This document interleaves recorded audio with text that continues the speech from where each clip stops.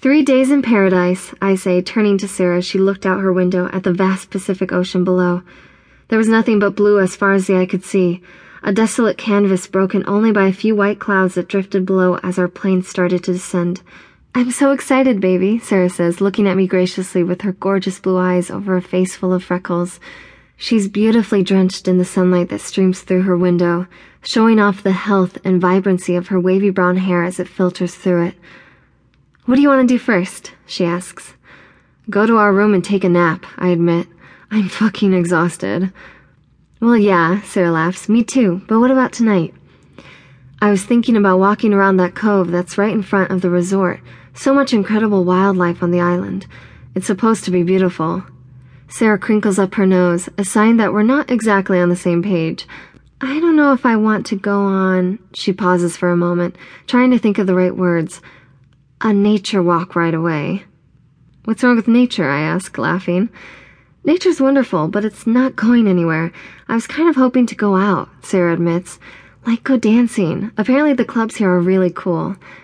I lie back in my seat and close my eyes for a minute, depressingly mulling over how little I want to go out tonight.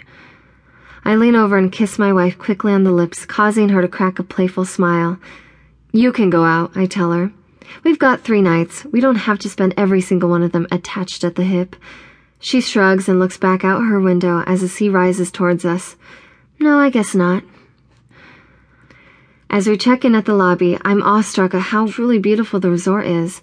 Hundreds of glass-blown vines in green and blue hang down from the ceiling as a luxurious work of art, and the lobby is trimmed with all sorts of ornate marble sculptures. The place is packed with swarms of other vacationers, but for some reason or another, they treat us like VIPs. You must be Jake and Sarah London, the woman at the front desk announces as we approach. My wife and I exchange glances, thoroughly impressed by both the hotel and the radio station contest. We are, I say excitedly. The woman smiles and motions quickly to someone behind the counter. This is Vincent. He's going to take you to your room. The second that Vincent appears, I can see my wife stop dead in her tracks. He's exactly her type. Young and chiseled, athletic features with a big broad smile and nicely defined jaw. Most importantly, Vincent is black. Can I take your bags, Mrs. London? He asks, scooping them up before she can even answer. And you, sir? He turns to me. No, I'm fine, thank you, I tell him. Vincent turns and leads us out the lobby towards the tower where our suite is located. The whole time, Sarah just can't take her eyes off of him. I catch her gaze for a moment and she flashes me a wicked smile, the memories of her last interracial encounter clearly resurfacing in her mind. We step inside an elevator and Vincent presses the up button.